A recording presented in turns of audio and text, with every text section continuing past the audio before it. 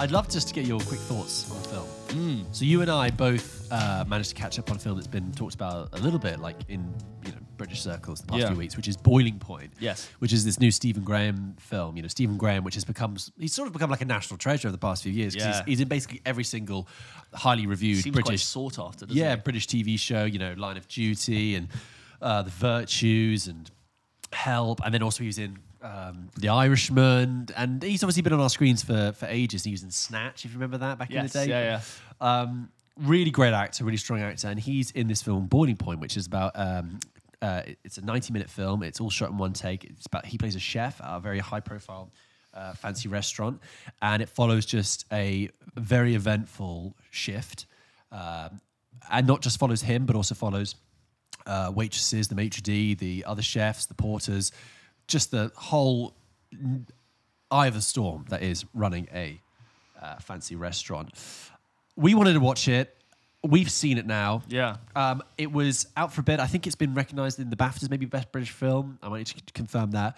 But, James, what did you think of Boiling Point? I really, really enjoyed my time with Boiling Point. I think, that whole thing you said about, it's all shot in one take, I don't think does it justice. I think it's not just one take, it's in real time, and it doesn't break. Even in films like 1917 or Birdman, there were moments where the camera would pan to the sky and you'd see the sun go by and time would pass. This really plays out like an immersive play. You could pretty much enjoy it like that. And I went in not knowing that it was going to be like that at all. I really didn't. I knew it was about a chef in a kitchen. That's literally all I knew about it. You sort of follow him as he walks into his shift, and you can tell he's sort of.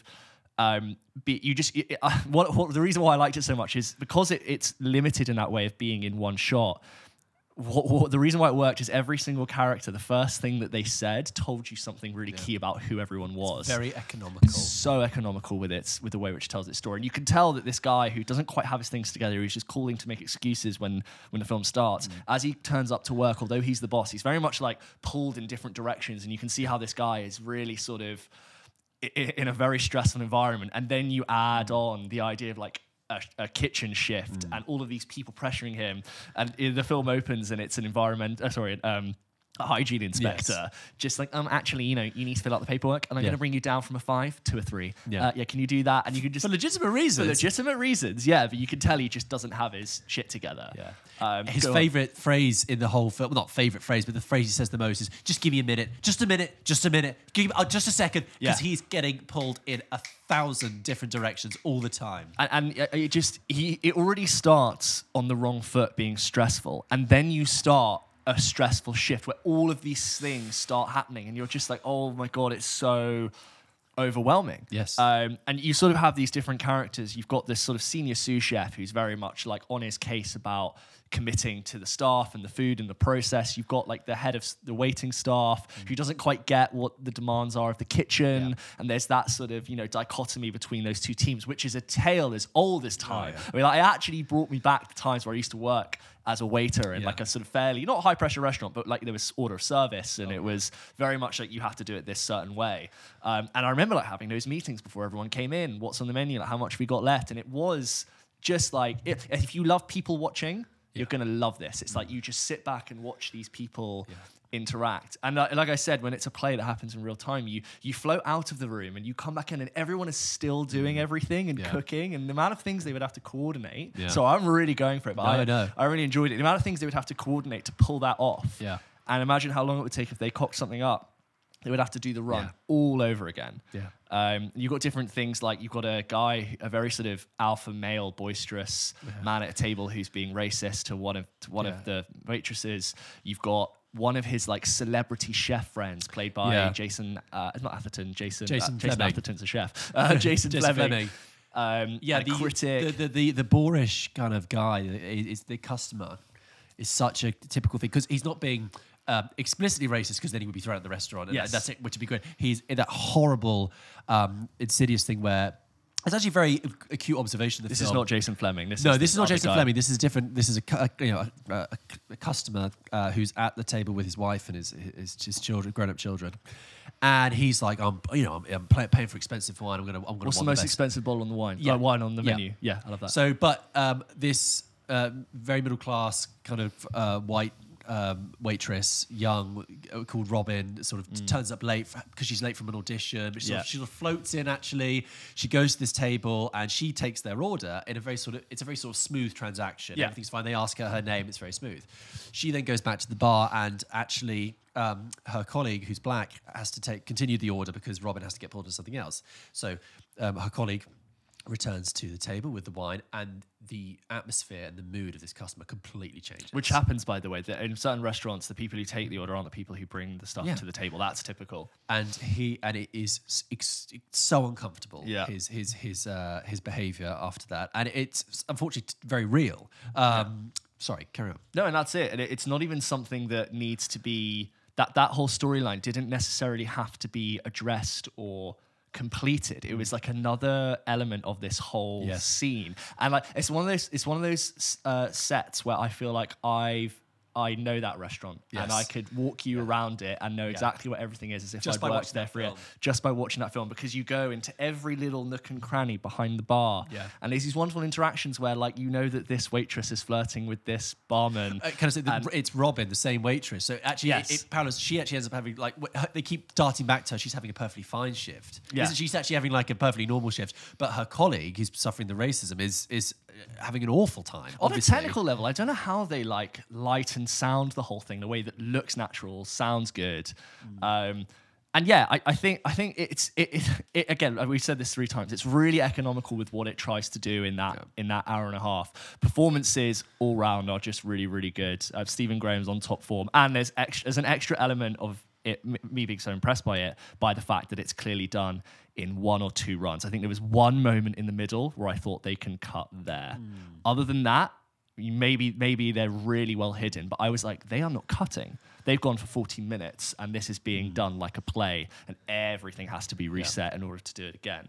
I think one thing I thought, I think at the end, if I was to criticize the way in which it ended, I thought went a step too far. 10 seconds too long. 10 seconds. Yeah, it should have ended 10 seconds earlier. Yes, I don't think what happened needed to happen for this film to make its point. Exactly, I agree. I totally agree. At the end, I was a bit like, oh, okay. I understood everything that character had gone through and what was going to happen until the very last moment, and then I was like, it didn't ruin it, but I was like, I was already with you. For a film that's as well crafted as that, for it to use that as its endpoint, it was surprisingly unimaginative. It was. I read somewhere that it was already a short film that they had. Yes, the same director. Yes. Which makes sense. It clearly like had a short form concept that got and you know it follows depression, alcohol, and drug abuse, which like is like famously one of the most like chefs in kitchens are like one of the industries that suffer the most from that thing because of the high pressure nature of the job. Like, and that's what it renders very really. That high pressure nature. And chefs are crazy. Let me just put it out there. I've worked with some chefs, man. Holy. I've got a friend who's about to be a chef for the first time. Amazing. And he also loves film, and he saw that film and he was like, what have I done? It's really accurate. The way in which like the chefs are talking about meals and being in the shit and like having things to do. And like there's this moment when there are these 3 like, oh no, this is different. But there's someone sends back a lamb dish. Ugh. And this is a dish that the chefs have cooked 50 times plus. They cook it every single day. They know exactly how long it takes. And they know that lamb is cooked pink. You serve it pink and it's fine. And someone sends it back going, the lamb is raw. And they're like, this is the exact conversation I've had with chefs where someone says, oh, they've asked for it to be cooked more. But like, do they know that's how lamb's meant to be served? Yeah. And they'll look at it, pick it up, open it and go, that's how lamb's meant to be served. Do you know how that's how lamb's Have you communicated? You're not communicating to the customers how they're meant to eat. Yeah. And it's like this dichotomy of like, give the customer what they want. There's these 3 like Essex type Jack the Lads who come in and they look at the menu, which is sort of like small and refined. And they go, oh, it's all this like, foam nonsense. Can we not just get 3 steak and chips? I know. And the head waiter is like obviously trying to appease these people who are sort of micro-influencers. She's like, yeah, of course we can make you a steak and chips. He goes to the kitchen and it's like, I need you to make me 3 steak and chips. I'm like, what are you talking about? We don't have steak on the menu. Like, we're not prepped to do steak and chips. Like, what do you mean? You're chefs. Can you not do steak and chips? Like, all of this kind of stuff is just floating around.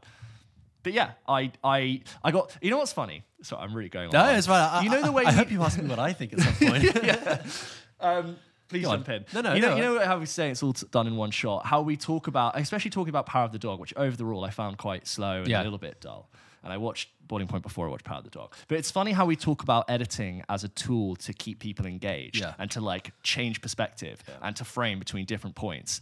And the Boiling Point, which I don't want to say it doesn't use editing, but it's not cutting. Yes. It doesn't cut Yes. at all. That was far more engaging Yes. and immersive than anything that most of the other films I've watched, at least recently, have done. And nothing has made me as focused on a film than Boiling Point. Do you know what? That makes me think about that because there are almost when people talk about a one-take film, Yes. it's either in two directions. It's either the Birdman and 1917 way of it being one take, but I actually get really annoyed when people are like, 1917, all shot in one take, it's amazing. It's like, it's not. It's cut and edited to look like one I take. saw the cuts in and 1917. also, most egregiously in 1917, there is a cut in the middle, which for me just disrupted the whole point of the film. I was like, because one of the problems I found with 1917 with the one take, and this happens in a lot of one take films, is that becomes the focus of the film. I found the one take element of 1917 incredibly intrusive and incredibly like, hey, look, we're doing a one take film. Look, it's the same shot. They've been walking for 3 minutes now. Look at this. Yeah. And that's why it annoyed me even more when they did then deliberately have a cut in 1917. Yeah, they did like point up to the sky and come back down. And the same thing with it's when he gets knocked out. Oh yeah, sorry. Sorry, right, I'm yeah. sorry. 1917. Yeah, came out a couple of years ago. So get over it. Birdman equally does that thing of like looking up to the sky, then the sky turns to nighttime, and then it goes down. It's like, it's Or they walk through a dark side passage of the theatre, and you can tell they've sort of cut there. Again, I watched that and I think like I know I'm being tricked. This isn't funny. And this is old as Hitchcock made Rope, and that is meant to be a one take film, but it's clearly cut. That's filmed like a stage play basically, but that is he makes deliberate cuts in that, and you can kind of tell. Or you can go the way that Boiling Point does, which is like Victoria. So Victoria was this German film that came out a couple of years ago, which I loved, all shot in one take. And that's about 2.5 hours, and the first half an hour is just like a woman in a club, and it feels like a very sort of Euro romance thing, and then it becomes a thriller all of a sudden. And they did 3 attempts at that, and like they would film for 2 hours, then some like member of the public would go, "Excuse me, what's going on?" and then have to cut the whole thing. And they did it the third time and they managed to get it. And I remember watching Victoria and getting to like the end and thinking, that film, by holding the frame open for me, and I know I've not seen any cuts there, I know they've done that for real, has like maybe see almost like another dimension into it. It's completely opened up. You're psychologically viewing something that isn't cut, it just makes you see it in a different It's way. like we know when there's a cut, well, was there a break? Whereas we know like everyone is like on edge going for it, and you have to, everyone's cooking and the food has to come out, and you know that no one can just, there's no like 30 minutes that goes by where I guess the food went out. Yes. You're like, the food still hasn't, no one's made the cooking- food. Yes. And so it's hard to explain what that one take does, but it's a bit like when I watched Boyhood, and I had a kind of a profound experience with that. It was like there's something about watching someone grow up in front of my eyes, and it was the same thing with the one take. There's something very profound about just seeing this thing play out in real time, when I know it's real time. Yeah. So anyway, Boiling Point, to get back to it, I thought that was incredibly effective and real, but not intrusive. I knew that film was shot in one take, but I wasn't sitting there thinking, I didn't know. This film's shot in one take. This was shot in one take. It hit me where it needed to, made me feel stressed. And I was like 8 worn out. minutes in, and then I was like, oh, they're doing this opening scene. I was like, hang on, no, they're not going to cut. Yeah. I found Boiling Point excruciating, but exceptional. Yeah. It's the first time I've ever watched a film that has been so good that I've wanted to turn it off. It was. Okay. I find it that uncomfortable. I got about an hour in, and I thought, What made you? No, I'm not. I know we've said, but what specifically made you feel so uncomfortable? I think it was just I recognize that situation. I mean, you and I have both worked in customer-facing jobs like that, but although we don't do that anymore, or in our current day jobs, I recognize that dynamic, and even in our current day jobs, that dynamic still exists in every sort of workplace. It's just magnified in this dynamic. I was very much aware of the almost like a drum beat slowly picking up of the small things that escalate. So when you're like you said, when Andy arrives, it's your environment, your hygiene rating's gone down. Okay, because of straight this. away. oh, we haven't got any turbot. Oh, Yeah. because you didn't order the lamb. Oh, sorry about that. Oh, this person's off sick, so you're not cutting the salad. Boom. Oh, actually, he's cut his finger today, so he said this. Oh, this person's late. not turned up And yet, yeah. all these beats are picking up, and then that's before they've even opened. Yes, and, before and then anyone's you get turned these up. wonderful like Chekhov's gun things where it's just like that customer has an allergy, that customer wants to do a Yes. proposal, that table over there wants to do this, and you're and as soon as you hear these things and you're already aware of the tension they're under, it's so well executed, so Yeah. exceptional, excruciating, really well executed, and so yes, I got halfway through, an hour in, and I thought I can't watch this. Can't This is see how it plays out. Unbearable because You want to jump in and help. Don't Yes, you want to yes. you want to grab a Yeah, pan and start yeah. making, you want to get the wine and start serving it. You feel like, I mean, its greatest thing is almost the reason I wanted to turn off, which is like I feel like I'm at work. I feel like I'm at the most stressful shift at work I ever Yes. wanted to, and it's not it's not a relaxing film in the same way I think somebody would find Uncut Gems, like it's oh like, yeah, it's got that's really difficult. It's got yeah. like the anxiety and stress level of Uncut Gems, but it's less ridiculous than Uncut Gems is kind of like larger than life. So It's much. so wacky. Yeah. This is just real. It's too real. I that's what I thought. This is too real. I know this situation. I know these people. That guy on that table. Yeah. I've seen that, and I've seen these things. And All the actors really were just, they felt so normal and real. I felt like I really was watching real people Yeah. complain and moan and go about their jobs, and that's why it felt so nervy. contrasted to the sort of the violence of what is happening, the aggression, the fast pace. You have this sort of very graceful camera ballet. Yes. And you will. It's not just about Andy. It will tick off every single member of staff. Yeah. Even for a couple of minutes.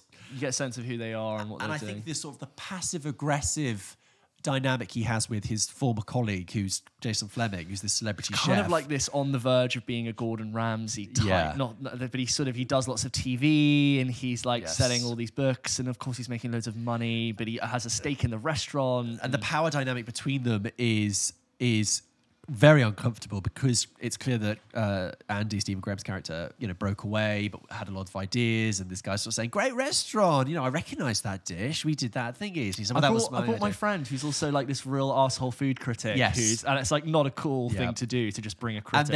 And then he'll go back to the kitchen and someone will say, "Did you talk to that person about my pay rise?" Did you Yeah, it's just so much. It's a complete tinderbox and a thrilling watch. Only 90 minutes. I really recommend it. It So sounds like we good. both had a similar experience. But did you not find it excruciating? Yeah, like really just like Yeah. the whole time. Have you ever had when you have a really big day of work the next day and you go to sleep and you end up having a dream about the day of work you're going to Oh, have, yeah. and then you wake up and you're like, oh my God, I feel like I've done it and now I have to actually do it. Yeah. It felt like that, like being taken back to that kind of anxiety. I'm really urged to seek it out and try and catch it, because it's really, really like for all the reasons that Power of the Dog, not to just use it as this like Whipping post. counter thing, but like it is a film that is coming out in a similar time and is getting a lot of Oscar nominated buzz, and there's nothing like technically really wrong with Power of the Dog. I just actually find the way in which Boiling Point chooses to execute its story so much more interesting than what I think Power of the Dog does, even though Power of the Dog had like the best actors on the best form, amazing cinematography. I'm much more drawn. I'm going to remember Boiling Point tomorrow. It's that classic thing of we're in award season, but often the most shouted about films are not the most interesting. And there are loads of things going under the radar. Boiling Point, check it out. Should we do some newsy bits? Yeah, hit me. John Watts, who recently directed All the the last 3 Spider-Man films with Tom Holland, most recently No Way Home, is in talks to handle at least one episode of a new Star Wars trilogy. It's happening. I mean, we talked about this literally the other day, but they're going to do more. What would you want out of it? According to Discussing Film, the series has the code Grammar Rodeo and appears to have at least Jon Favreau involved, which is no surprise given his importance to the various other Star Wars series. Done Mandalorian. I like Jon Favreau. Yeah, it's cool. And little has emerged about the show. Oh no, is it a show? Maybe it could be a show. No, I think it's the film. I thought it was a film. Whispers that could skew younger, sort of a Stranger Things set in a galaxy Stranger far Things, yeah. away. Stranger Things set in a galaxy far away, and potentially yeah. connected to the High Republic era. What's that? What's that? I'd have to Google it. I know what the Old Republic is, but What's his busy time ahead of him is he's attached to make a new untitled film for Apple TV Plus, starring George Clooney and Brad Pitt, producing Final Destination 6 for HBO, and sticking on the Disney front. Wait, what? Yeah. Wait, for HBO, that's a sentence I've never heard. For HBO Max. What yeah. kind of I only high just read prestige that out content loud. is that going to be? We're going to completely do it again. Sam Levinson's doing it. Yeah. Bomb, bomb, bomb. That's the HBO version of. Carry on. Sorry. Yeah, sorry, that Final Destination was really distracting. And he's going to direct the new Fantastic Four, which is with Marvel, because that's going to be Yes, back. that's John Watts still. We're talking Anyway, yes, this is John Watts. about. Likely Fantastic Four. They're He's thinking. also directing a pilot for The Old Man, starring Jeff Bridges, which will likely hit FX and States. He's doing a lot of Good stuff, casting. so I reckon there's a chance it could not happen. But you're getting more. There's more coming. I can't tell if that was a show or a series based on I don't want it until don't it's want it at right all. in front of me, in which case I might look at it. I Yeah. don't think John Watts is an amazing director. I don't think I've never really connected with the past three else Spider-Man has he films. He actually made like 2 low-budget indie films before doing the Marvel stuff, so he did really well. Really well, yeah. That's kind of what you'd want. You would do that, and you go, "Do you want to do Star Wars?" You're not going to say no. No, I know, but I'm just a bit creatively bored of Star Wars right now, and I say until I watch the next thing and love it. Lol. Yeah. But it's like the Stranger Things thing. Oh, you're gonna basically do every single type of content that's possible, but in a Star Wars mode. Yes. So it's like we'll get the Euphoria Star Wars, Do the Western for we'll get- Mandalorian. Yeah, every genre we're going to do the West Side, Tatooine, do the musical Yeah. version. Every single genre you can imagine will just be made, but with Star a Wars musical. I'm kind of down for that. I no, don't know why. they'll go and do it. Don't say stuff like that. You're the problem. Give me something original. John Favreau's ears, just like a dog with a high pitched noise. Just. No, I'm sorry. I don't really care too much for that news. But the Fantastic Four thing is it me? I feel like the internet has just settled on John Krasinski being Reed Richards. Have you seen that? I think I have. Yeah, It's just been this thing for so long that like everyone expected it John been Krasinski pre-cast. and maybe also Emily Blunt as like Mr. Love and that. Mrs. Yeah. Okay. I saw something the other day. It was like John Krasinski. I don't know maybe it was Emily Blunt and Seth Rogen as the thing. oh, okay. Sure. Maybe John C. Reilly would be a good thing. John C. Reilly would be good too. Oh my God! It's rocks everywhere. Yeah, sorry. I've given you my grumpy grandpa response. That's what I love your grumpy grandpa response. If you had a grumpy grandpa response for that, Game of Thrones author George R.R. Martin we go. is loving, quote, early cuts of The House of the Dragon. Later this year, we will be venturing back to Westeros in Game of Thrones' prequel spin-off series, House of the Dragon, which sounds like a Bruce Lee movie. Now, Martin is praising the show that is connected to his works. It is based on the Targaryen family history book, Fire and Blood, which he's credited as a co-writer of the series. He says, quote, I've seen rough cuts of a few of them, and I'm loving them, he wrote in his blog. In a post confirming the 10-episode season has wrapped shooting. Of course, a lot more work needs to be done. Special effects, color timing, no idea what that is, score, and all the post-production work. But the writing, the directing, and the acting all look terrific. I hope you all like them as much as I do. My hat is off to Ryan and Miguel, the showrunners, and their team, and all the amazing cast. Well, here's the thing. A writer whose work is being adapted for television comes out and says something positive about the show that's going to make him loads of more money. Yeah. I'm Shocking. shocked. That means nothing. That's just pure puff. That's pure marketing, pure PR. Like It's comforting that he's sort of given it his seal of approval, because he has said about the last series of Game of Thrones, he hasn't said it was shit. He said, it's different to what I had planned, which is his version how of saying... economical, yeah. Yeah, he's being very economical with his statement there. But yeah, I mean, I'm looking at the stills that we've seen, and it's a lot of blonde, platinum blonde Yes. Targaryens glaring into stuff. And yet they were obviously going to make more. Yeah, I mean, It's again, happening. I'm kind of like, you're talking about two franchises there, Star Wars and Game of Thrones, where I'm just completely like depleted depleted. of any sort of. Yes, you can come back, but come back and do something good. And I'm not convinced you will be, but I will only see it probably 3 months after everyone else has, and if they really rave When they're about all it. out. Yeah, it's Yeah. like you never queue up to buy the new iPhone. You let the normal people go See a in. review, yeah. Yeah, and we'll iron out You don't all want the to be kinks. an early adopter. No. You want to come in for like version 2. Yes. You don't want to be that guy that says, you got to watch the first season, which is kind of okay, and then you can watch... No, you want to be like... That for me, that era of saying, you got to watch the first season, that's over. I agree. There's too much content now. Yeah. I used to be someone who used to say, if I watch a show, I'll finish the season and see how I think. And now I'm a 3-episode person. 3 episodes. I will watch 3 episodes, and That's if I don't like it, I won't continue. And then with some series, I've watched 1 episode and gone, oh, this isn't for me. Well, they've only got like 10 episodes now. Do you remember the days of like you'd watch 1 episode a week for 25 weeks, and you would essentially watch a show for 6 months? Oh yeah. I just remember that era. Like, I remember growing up watching The OC with my sister, and we would just watch that every Tuesday night, 8 o'clock. Well, do you know how out of touch I was in lockdown? I thought, you know what? Because this show was just all of it was there on Amazon Prime, and this show is a massive cultural thing. And I just thought, I've never watched any of this. Maybe this is the time that I finally sit down and watch The X-Files. Oh, Right. wow. Yeah. Okay. And I watched the first episode, and I really enjoyed the 90s nostalgia. Each episode probably like 50 minutes, 50. Oh, okay. And I'm thinking there's 10 seasons, 10 episodes per season. No, there's 24 hour-long episodes per season. And I was like counting up all the How hours. did they sustain this? Yeah, and I was like, so that's like, I'm never going to finish this. I'm never going to do this. I don't have the time or the inclination to do. Just you, like, maths all over the walls. My abacus, Your abacus. crunching the numbers, like staying up late to the power of 10. with the green visor. I've looked at it and I can't do it. I can't do it. And Some people would say it would be comforting to know that if you love it, you've got so much of it to watch. But I don't think you could sustain the quality. I think with a show that's 30 years old, there are some things that like hamper it, like the pacing and unless it's the best show ever. Like otherwise, you're watching it thinking, I have to put up with a lot of things that are very outdated. Yeah, like the length of the season. Like, if the X-Files was made now, that would be an 8 episode season. Yes, but maybe double the budget. Perhaps. Sure. Talia did all of Grey's Anatomy, which is on its... It's still going. It's still going. It's on its, I want to say, 16, 17 seasons. And it got to the point where there's like a Grey's Anatomy effect where it starts to not making sense because there's no way this much could happen to these people. Yes. A bomb in the hospital, Yep.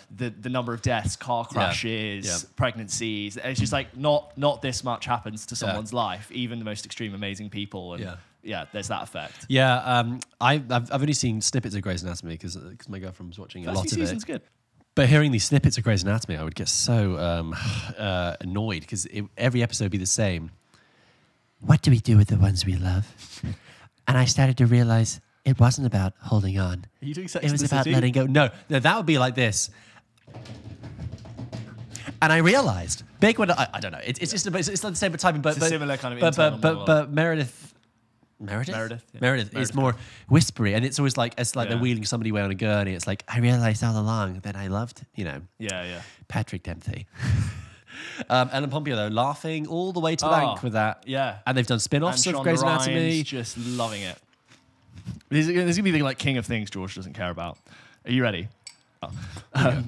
You ready? Chris Pine, Zachary Quinto, and the crew are to return for a new Star Trek film. The crew. Yes. And the crew, yeah. So when you said Chris Pine, I thought you said Chris Pratt. And then you said Zachary Quinto, and I knew who that was. And when you said the crew, I thought that was like a rapper. And the crew. Hey, I'm in the new Star Trek movie. Okay, here's the thing about the Star Trek films. Oh, I do sometimes... Oh, sorry. Go on. Oh, sorry. I'll just finish the spiel. J.J. Abrams was part of Paramount's big Investor Day announcement and confirmed that a 4th film starring Pines, Kirk, Quinto, Spock, and the rest of the colleagues, Zoe Saldana, Simon Pegg, Carl Urban, and John Cho, is fully in the works. Quote, "We are thrilled to say that we are hard at work on the new Star Trek film that will be shooting at the end of the year that will be featuring all original cast and some new characters that I think are going to be really fun and exciting and help take Star Trek into areas that you've just never seen before. We're thrilled about this film. We have a bunch of other stories that we're talking about and we think will be really exciting. Can't wait for you to see what we're cooking up. But until then, live long and prosper." Right. Here's the thing about Star Trek films. I had every so often thought, like, what's happening with that franchise? Because they never finished it. It's just sort of there. Last film came out in 2016, Star Trek Beyond. That was a real non-event of a Well, film. so the first one, 2009, Enjoyed came out. Good film. Yeah, that's solid. really enjoyable. I've seen that again. That's fun. Has a pre-Thor Chris Hemsworth in it. Yes, it does. Yeah. Do you want to jingle the mini eggs anymore while we try and record the audio, as if people are going to pick that up? Thank you. Sorry, James just helping himself to mini eggs 2 months before Easter because he's a child. Anyway. Which is the one you can't function without a snack on the table. Hey, this is in my rider. This is in my contract. That's why I'm here. So the first one's very good. Star Trek Into Darkness fine, enjoyable. You know, I think quite a lot of fun. Cumberbatch was the villain. Yeah, people enjoyed that. There was all the thing. Yeah, there was the whole Loving the anamorphic Dutch angles, super lens wide. flare. Yeah. I think people weren't really happy with the Alice Eve character and also the super blood thing at the end. Oh God, yeah. When they I forgot about when they that. just undo a massive plot point. But still, I enjoyed. Yeah, I still enjoyed it. And then Star Trek Beyond is really weird. It's basically as you say, a complete non-event. It feels just like an episode of the original TV show. It feels incredibly disposable. Alice Eve Exactly. It is feels not, like episode 5 of a 24-part Star Trek. it feels very underwhelming. And I remember seeing that at the cinema, having a perfectly fine time, but coming out of it and thinking nothing more of it. You know, like and again, they introduce Really forgettable. that character they introduced, Alice Eve's character. She's not in the in that one, and just anyway, and then that was it, and it went out on this bum. No, J.J. Abrams did the first 2, then Justin Lin, Fast and Furious did the third one. Fame, yeah. Anton Yelchin sadly died. Yeah. He won't be in, so he won't be in in it, very anymore. So I don't know how I feel. I mean, okay, they're going to have to really account for the amount of time that's passed. Make me cat. Do you know what the rumor is? The rumor is they want to do some sort of time wormhole thing where Kirk meets his father, Chris Hemsworth, and because they've already messed around with thing. You know, in the first film, they came back to the exact moment that that was the thing, and they would do that. That's a movie. But you know what I find a little bit depressing is that I remember them saying that when the last film was released, and that's what they've just sat on that idea for 6 years. Maybe just they all got too famous and too busy. You know what happens with these things, and it's the same thing that happened with Spider-Man every time they reboot it, is that the ownership of these intellectual properties, the rights to distribute them, runs out if you don't release a film it could be an arbitrary amount of time. It could be like 9 years. Yeah. So in order to withhold the rights to that film, they have to make something. Yes. That's why Andrew Garfield's amazing Spider-Man films were made, because Sony didn't want to give up Spider-Man to Marvel. So they could be sitting, like Paramount owns Star Trek, and someone's gone to them and go, oh, by the way, in 3 years we lose Star Trek if we don't release something, and they've gone, okay, let's just get everyone. Do you not get back remember moving though? on it. Aren't they making that Quentin Tarantino Star Trek film? No, but Quentin Tarantino was like, I have a script for a Star Trek film that I want to do. It's going to be R-rated. I don't know if he said it was going to be R-rated, but he implied it wouldn't be. But that went into this, development. I thought that was going to happen. I mean, that would be Tarantino's 10th and last film. That would be amazing. Yeah, I'd love to see a complete change. Him do a space film. I know, like out of this world. Really cool. Yeah.